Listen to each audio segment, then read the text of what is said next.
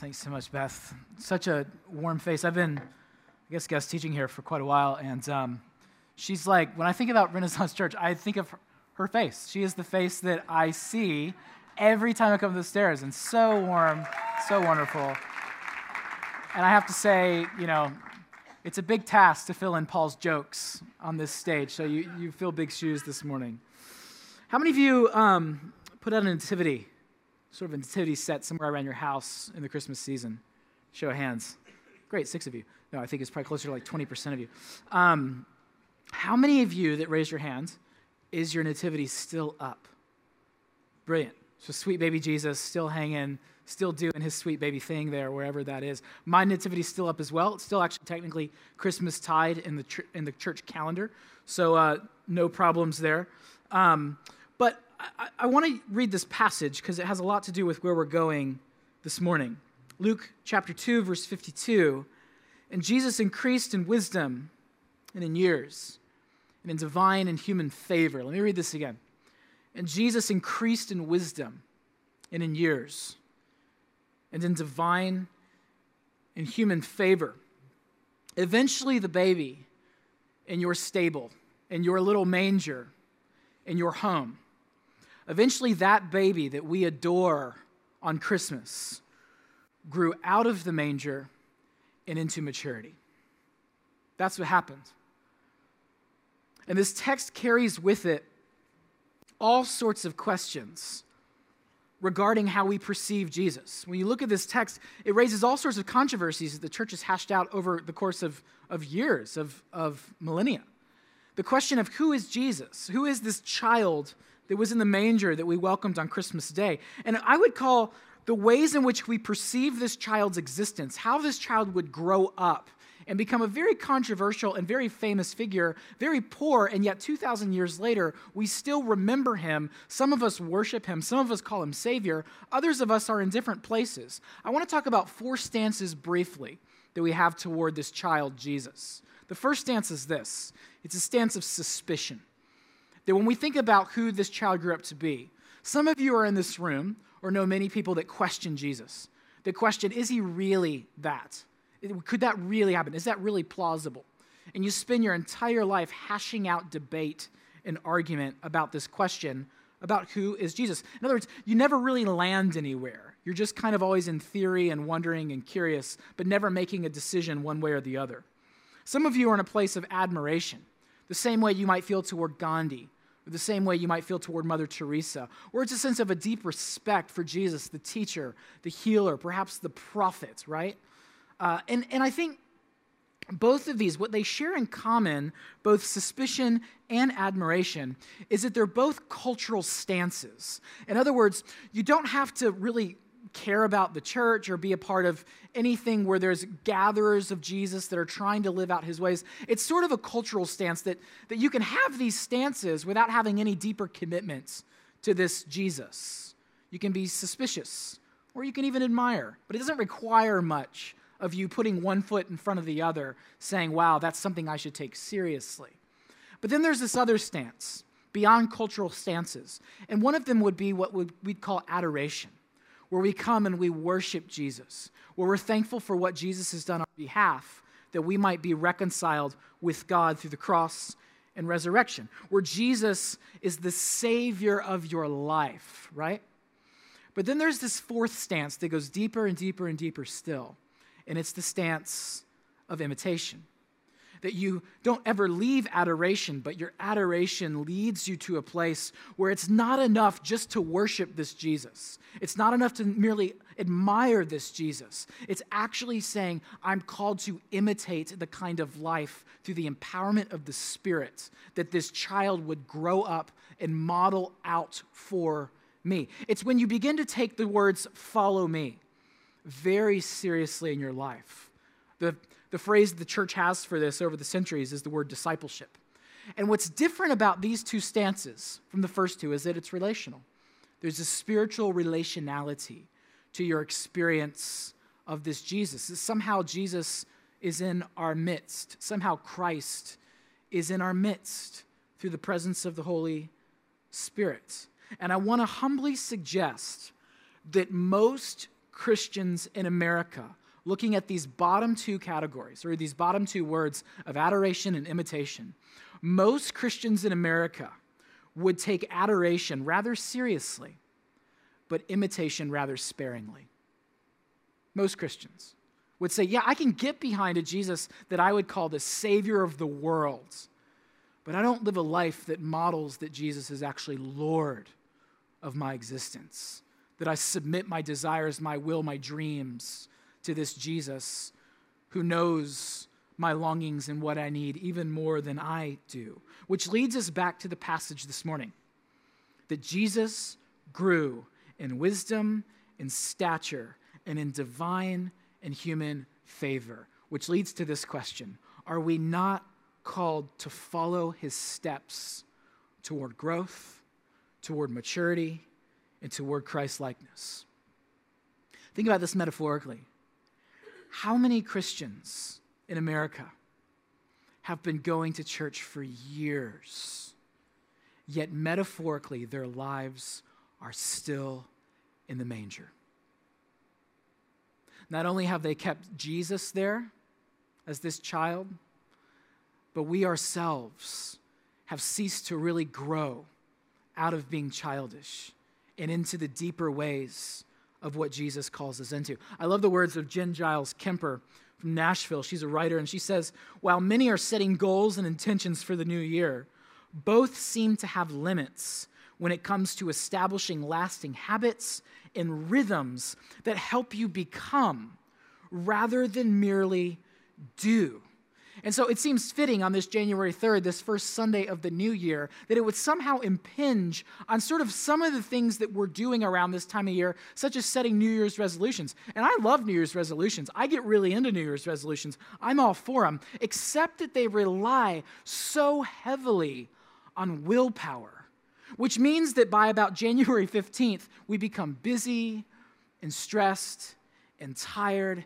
And before you know it, the way we were so inspired on New Year's Eve of how this year was going to be different, we're exhausted 2 weeks in, and we're back to the old habits that we had originally found ourselves in. And so this Sunday, I want to do something different. I've been teaching here for a while. Hopefully by now, if you're new, this wouldn't be the case for you. If you've been around, hopefully by now I have some level of trust that I'm committed to the Scriptures. I'm committed to the way of Jesus. And I want to move from just teaching this morning to guiding you through a process that's going to give you clarity about what it is in this next year that you're really longing for, beyond aesthetics, beyond dieting, beyond sort of all of the things on the outside, which aren't bad things at all, because the body matters. But looking deeper and deeper within into the nature of character. And so I want to do something that few pastors in the 21st century have ever dared do.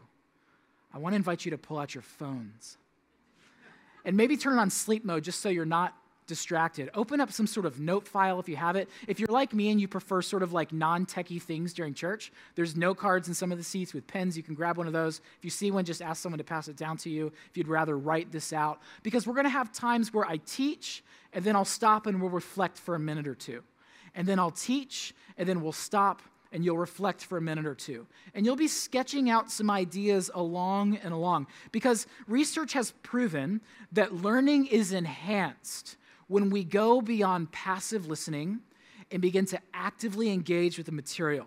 And we siphon it through, what might God be saying to me through this?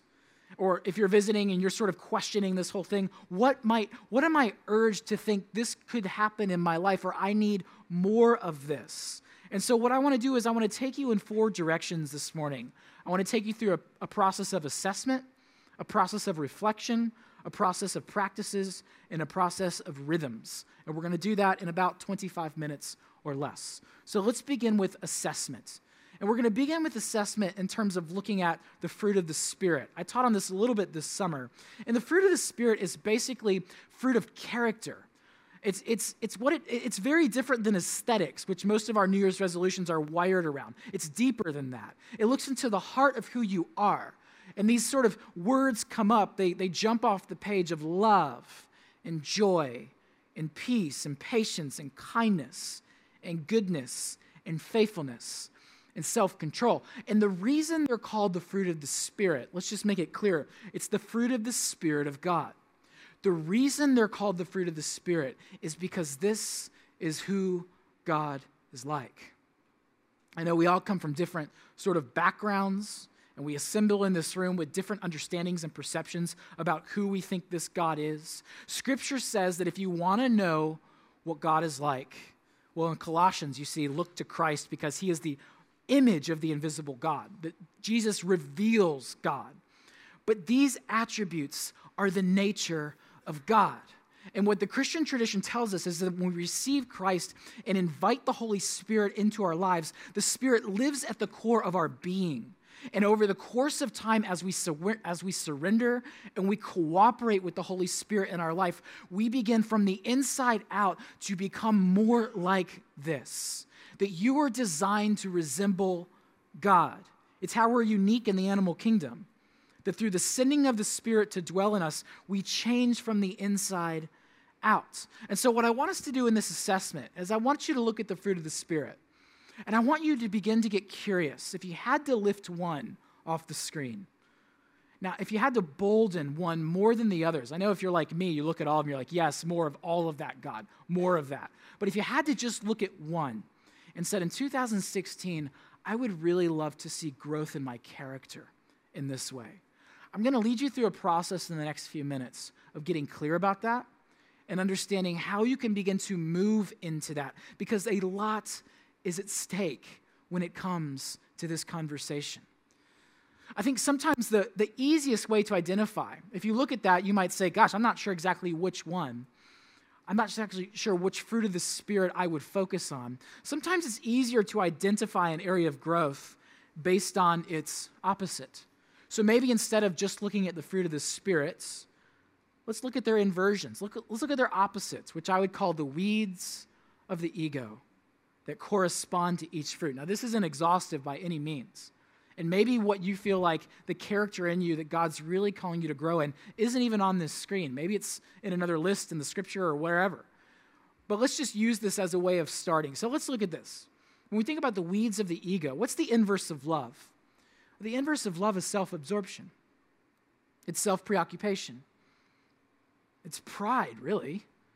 I mean, that's the inverse of love. And maybe that's what God is calling you more into, is seeing outside of yourself. Or maybe it's joy, especially in a world riddled with cynicism and discontent. Maybe it's a year for you where God is saying and whispering to your heart, it's time for you to really grow in joy beyond circumstances, beyond all of the things that you bring happiness, to move into deeper realms of experiencing my joy in you. Or maybe for you it's peace, where there's fear and anxiety. Or perhaps there's envy of ways that everyone else around you seems to be succeeding outside of you, and you're just like, there's just not a peace to your life. I know for many of us, we wrestle with fear of fictitious situations that haven't happened, that we fear happening, and we live sort of with that always in the back of our minds, and it makes us anxious. Or perhaps for you, it's not fear, but it's patience, where the inverse of patience is what lies beneath sort of the surface level of our areas is deep anger, right? That comes out in the form of impatience. Or maybe it's being assumptive in life. If you're anything like me, it is so easy to assume what someone is going to say or why they did something specifically, and to assume their motives and to begin to attack them or to act as if that assumption is true. And we become impatient in life. Or maybe for you it's kindness, where for so long you just really wrestle with a critical spirit, where there's sort of this smooth anger, or perhaps there's sarcasm that's just riddled in your language that actually hurts people we're not even aware of. I know I'm so guilty of that. When I think about kindness in my life and how I long to see God move, I think one of the ways in which I'm wired is I'm very analytical by nature. I'm very critical. I can walk into a room, assess it, analyze it, critique it. And I don't want to apologize for that, because part of that's the way God has made me, and maybe it's the way God has made you. But there's a very big difference between having a critical mind and having a critical spirit. It's a very big difference. It's one thing to be able to walk into a room and analyze the room and assess it and figure it and sort it out. It's another thing that everywhere you go, you have a critical spirit toward life. It's always sort of condemning and tearing things down and deconstructing them because there's insecurity somewhere underneath that needs to feel superior to what you're experiencing. Does that make sense? Maybe for you, it's not kindness, perhaps it's goodness. And what's underneath goodness, the scripture paints this as a way of justice, as a way of looking out toward the other. Maybe there's greed that just sort of absorbs your life. And it's hard to get away from position and possessions. That greed just kind of, you keep falling into the trap that if I just have more, if I can just gain more in my life, then finally I'll be happy, right? Sort of greed runs your life. And it even drives you maybe to make unethical decisions to get what you want, right? This idea of goodness or gentleness. The inverse of gentleness is being harsh. It's being quick. It's so evident with your children when this is sort of like everyone around just assumes like, really great guy, really pleasant woman. But you know that somewhere deep in there, it is so easy to be harsh, to be quick. And what's ironic about that is that it's often with the people that we claim we love the most. It's often with our spouse. It's often with our parents that we're called to honor. Where often we will find the sort of quick, harsh judgment and assessment and write them off and not understand that they're in our lives because we're designed to love them. We're designed to grow with them. We're designed to help one another in this life. Maybe for you it's not gentleness, maybe it's faithfulness, which the inversion of that would be fickle and inconsistent, where you're just constantly moving from one thing to the next rather than settling in something and seeing it through. Or perhaps you live like a chameleon. You're basically who you are depending on the context that you're in. And the last would be self-control. And the inversion of self-control is indulgence, being lustful. Addictive personalities often fall into this one, saying, I long for more self-control. You know, when you show up to an AA meeting, the greatest commonality of that meeting is that their lives are out of control. And the reality of it is, most of our lives somewhere are out of control, where we've just sort of lost any sense of being bridled and being disciplined. And we just kind of play out to maxims in our life, right? I love this phrase from Plutarch, the first century Greek historian, because if you've yet to sort of assess which one of these is jumping off the screen for me, listen to this. Deeds need not mean great and noble displays of bravery, of strength. Listen, a slight thing, like a phrase or a jest, often reveal more of a person's character than the battles where thousands fall. I like that phrase, the slight things. The jests. It's often not the big things where like, I need to work on love, because it's often the little cracks and fissures in your life that end up dismantling something over the course of time. Where are you noticing little cracks and little fissures where perhaps in 2016, God really longs to do a deep work of character in you, to say, I long for you to become like me in patience. I long for you to get out of the trap of anger that maybe was modeled out for you in your youth or in your past, and to be free of that and to not pass it on to the next generation. I long for freedom in your life. It's all those sort of interior conversations that are happening inside of your mind that no one has access to but you. And they come out when people cut us off, right? Or when we have to wait in line. Or when our kids make demands on us that interfere with my freedom to do what I want as a dad. That's when I'm really confronted with some of these things. So here's what we're going to do. I'm going to ask that we just bring up some music. And this music's just going to play throughout the whole of the rest of the service. And it's just simple. It's just basically to keep you from hearing the stomach growling and the person next to you, right? So what I'm going to do is just kind of lead you through 1 and 2 minute just sit moments where you can reflect, where you can record on your phone or on paper, and just getting clear. Having sort of a record where maybe a year from now, you say, it wasn't because of some teacher, because of some band or song, but the Spirit of God actually met me on this day. I jotted out things that I felt prompted were happening inside of me, and from there, life took a total new direction, and I began to seek breakthrough. and we think back a year from now to this day, where it was actually a pretty seminal moment in your life, sort of huge flagship moment where God began to steer you in a new direction. And it's not governed by willpower and aesthetics and you kind of knuckling it through, but saying, God, I'm sensing this is what you're wanting to do in me throughout surveying things happening in my life, and I want to say yes to it. And so I want to guide you through that process for the next 15 minutes. So I want you to take 2 minutes, and I just want you to get clear and jot it down. Which one of these do you feel is lifting more off the screen than the others? You might ask this question: Holy Spirit, where do you seek to do a deeper work in my life this year? Let's be reflective, and let's record for 2 minutes what's coming up for you.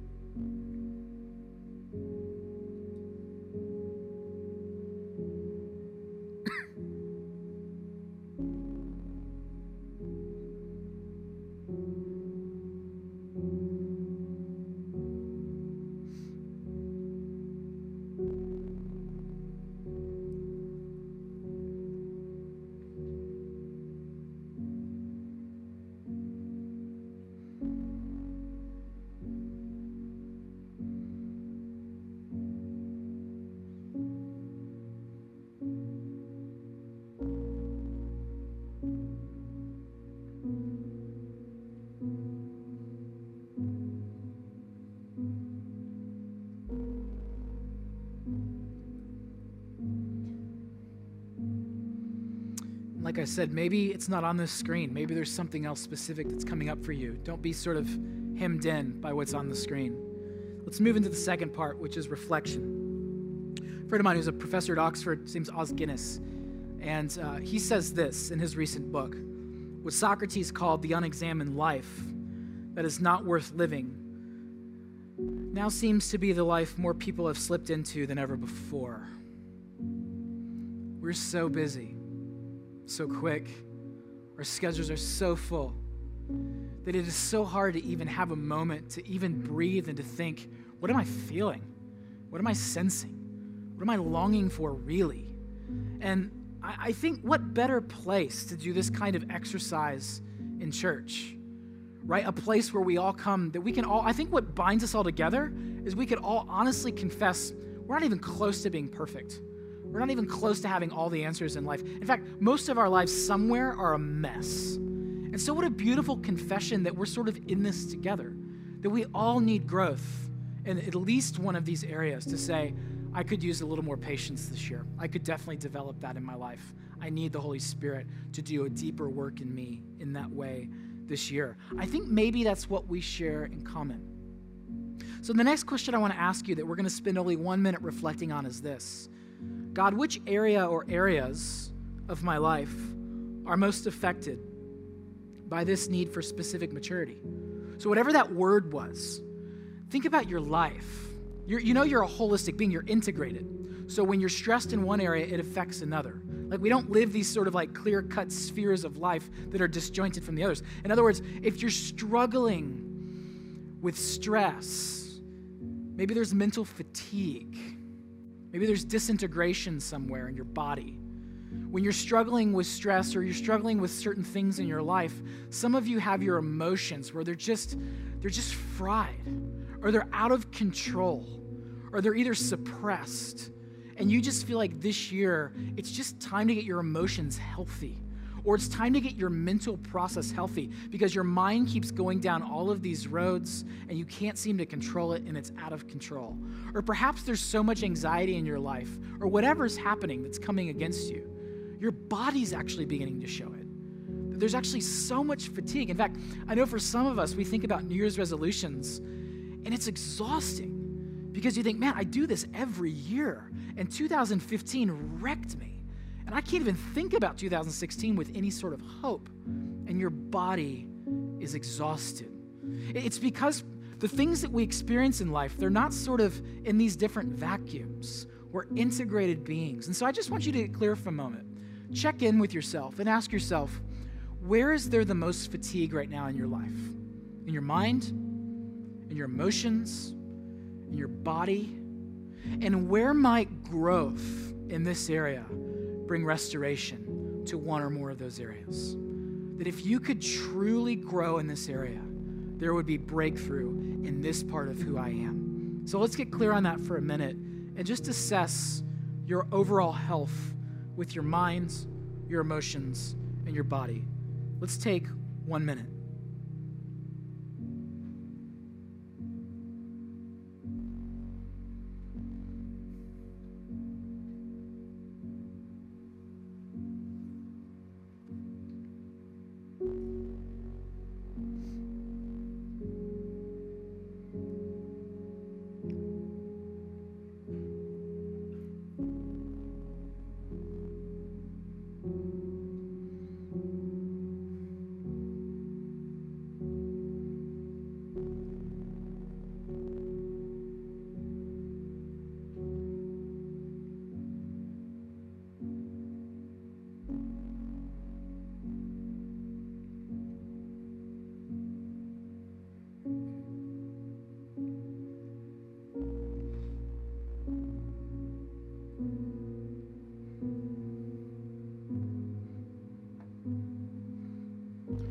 What happens is the deeper you grow in your awareness, the stronger your convictions become. And I think part of us, at least if you're anything like me, when you stay busy, you don't have to become aware of what you're feeling. And if you don't become aware of what you're feeling, then you don't have to change anything. You can keep everything going on all the plates in the air and keep them spinning. But when we stop and we reflect, it can strengthen our conviction that I can't keep doing this. I can't keep this pace. I can't keep going this direction because there's too much at stake. And what we find over the course of time is that whatever area of growth that you're sensing God really wanting to work in your life in this new year, whatever area that might be, I love this image of the fruit of the Spirit because it means that your life isn't just about you. Your growth isn't just about you. That fruit is about other people. As your life begins to mature, as the Holy Spirit comes into more and more maturity in your life, and you submit and you walk with the Spirit in life, what happens is others begin to taste what God is doing in your life. In other words, you begin to show up more loving in certain environments where you didn't previously. You end up showing up more patient in your marriage. You end up showing up more peaceful in your friendships. You end up showing more good as a boss or whatever it is, as a mother. Your growth is not just about you. Your growth is actually designed to reflect God into the world because these are fruits of His Spirit in you. And it makes us kinder and more loving and more generous. And so let's get clear about this. If you were to grow, here's the question I want to ask, and I want to give you 1 minute. If you were to grow in this area, how might that affect the environment, the people, the person? Who is one person, a group of people, or an environment that if you were to grow in that area, it would really be good news for them? Or it would really be good news for this thing over here? That your growth actually has an exponential impact on the people around you. So I want you just to name, I want you to record one person or a handful of people or a specific environment that would really benefit from your growth in this area. Let's take 1 minute.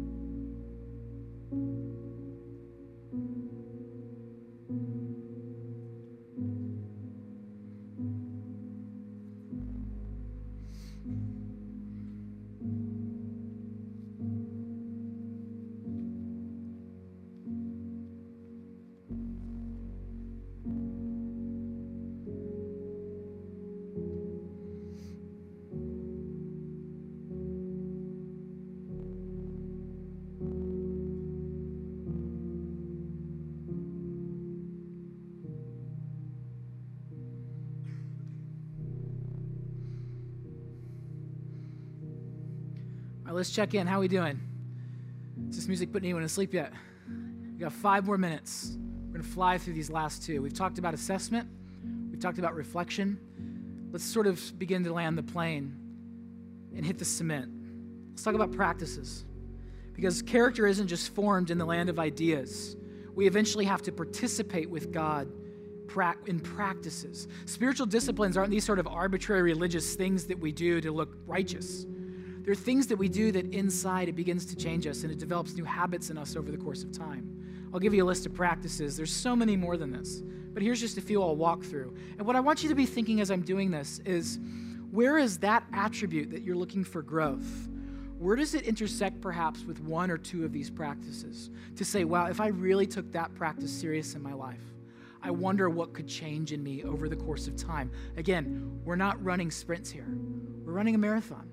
Over the course of time, God loves process. God came to earth as a baby and grew in process over the course of time. Mysterious. So let's look at these. Let's look at Sabbath, right? I'm not going to go into depth in this, but for you to take seriously intentional rest, getting away from email, getting away from social media, having a day that truly is sacred and set apart from the other days, where you can really be with the people around you. You can really be with yourself and with the Lord and focus on listening and paying attention in life. Or what about prayer? Maybe this is the year where you really learn to pray, because prayer is so easy and yet prayer is so hard. And maybe there's an elder here you should talk to, or a pastor, maybe Clay or Michael, that you just need to seek. Say, teach me to pray. I don't know how, and when I begin, it seems that I'm not very good at it, right? Prayer takes time, and it's so hard. Or maybe it's the scriptures. Maybe perhaps you've actually never read for yourself the life and ministry of Jesus. You just always relied on someone to teach it to you, or you go to church. And this is the year where you really learn about who Jesus was, about what he did. And you just read the Gospels or somewhere in Scripture. And I know for some of you, Scripture can feel so distant and archaic. Where do you even begin? Maybe you could talk to Clay or Michael or an elder here and say, teach me to read the Scripture. How do we do it? How do we actually do it in a way that connects with everyday life? Or maybe for you, it's generosity. Maybe it's financial. It's time for you to get away from all of the stress and all of the strain and worry that if I give this away, I won't have enough, to really test God and to say, I choose to trust you. Or maybe it's hospitality when it comes to generosity. Some of you have been wired and gifted with gathering people together in a kitchen or a dining room and blessing them. And maybe this is a year where you say, once a month, I'm going to intentionally invite people over so that I can bless their lives with hospitality and being generous. Maybe it's service. That this is a year through this church that you begin to serve, or there's something happening in a nonprofit in the area where you say, it's time for me to get outside of my self-absorption and to see someone else in need and to serve consistently. Or maybe it's a small group where it's time for you to get into a community and to be known. In fact, one of the first things you should do after this whole thing is to tell someone about what attribute is coming up for you really want to grow in, and to keep you accountable to that. I love what Ronald Rolheiser says, one of my favorite authors. He says, you cannot correct your life by willpower alone. I mean, what a dagger to the heart of New Year's resolutions. You cannot correct your life, your character, your brokenness, the mess that we find ourselves in, your human propensity to get things wrong in your life. You cannot do that by willpower alone. You need grace and community, he says. Or maybe this is the year where you really take solitude seriously. Some of you are dynamic extroverts, and you spend so much time out there with people doing this, doing that, and that's great. But you're actually not aware of what's happening in your own heart. You haven't been attentive to your own soul.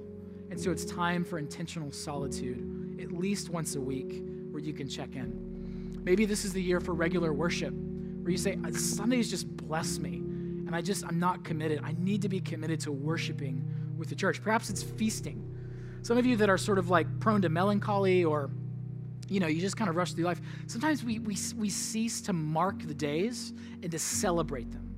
And maybe this is a year you say, I need to feast this year. I need to truly feast with people I love and enjoy life. That life is a gift. Or maybe for some of you on the opposite end of the spectrum, it's time to really learn to fast, to give something up for a season, and to remember every time you reach for that, whatever it is, to remember God has something better. That's good, but there's something greater that God is calling me into. Or maybe it's nature walks, or maybe it's journaling, whatever it is. Maybe it's not even starting something. Maybe it's stopping something, and you want to commit to that practice. So let's take 2 minutes. Let's say, Lord, what are you calling me to start doing? Or what are you calling me to stop doing? And let's record that answer out and get really specific about a practice.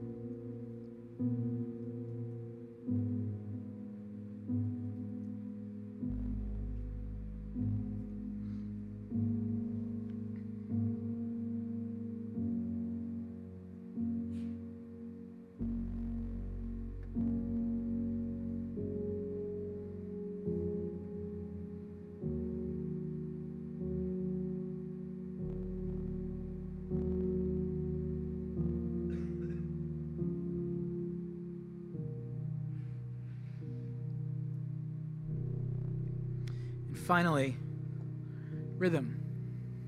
It's one thing to assess and reflect and then get clear about a practice that will develop and cultivate that fruit in your life. But what rhythm will you commit to? In other words, what is a day? What is a time? What frequency? Once a month, once a week, once a quarter, where you would say, this is going into my calendar. This is going to become a sacred thing for me.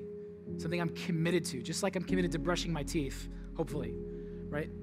Where you're committed to this. It's wired into your day. It's wired into your month. It's wired into your week. And you're committed to that. I have actually a specific chair that I'm committed to reading in, where things happen in that chair. Crazy things happen in my mind and my heart when I'm in that chair reading. And so I have like a spatial thing that I just have certain places where I go and I sit or I do this or that in this place or that place. I just know God will meet me. And I'll be reminded of this commitment over the course of this year. So let's take one final minute. And what would the rhythm be in your life? When might these practices occur for you on a regular basis?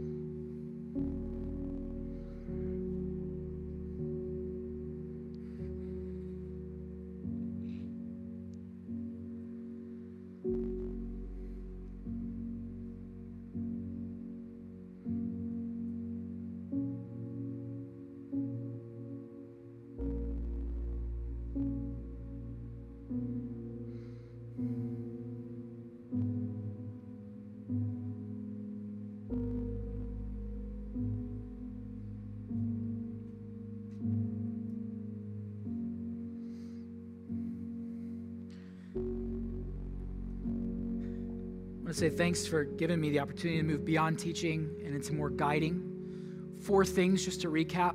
Assessment. Started by saying, where is God calling me into greater maturity in my life? Then reflection. What might maturity mean in this area for me and for others? And then practices. How can I grow specifically in this area? And finally, rhythm. When and where should this regularly take place in my life? So we have the where and the what and the how and the when. And we already have heard the why. That in Jesus, from Luke 2:52, increased in wisdom and in years and in divine and human favor. So church, may we at Renaissance become like him in this way, moving beyond just suspicion, beyond admiration, move beyond only adoring, and move into imitating Jesus, that we might grow and develop and mature just as he did and reflect him to the world. Go in peace.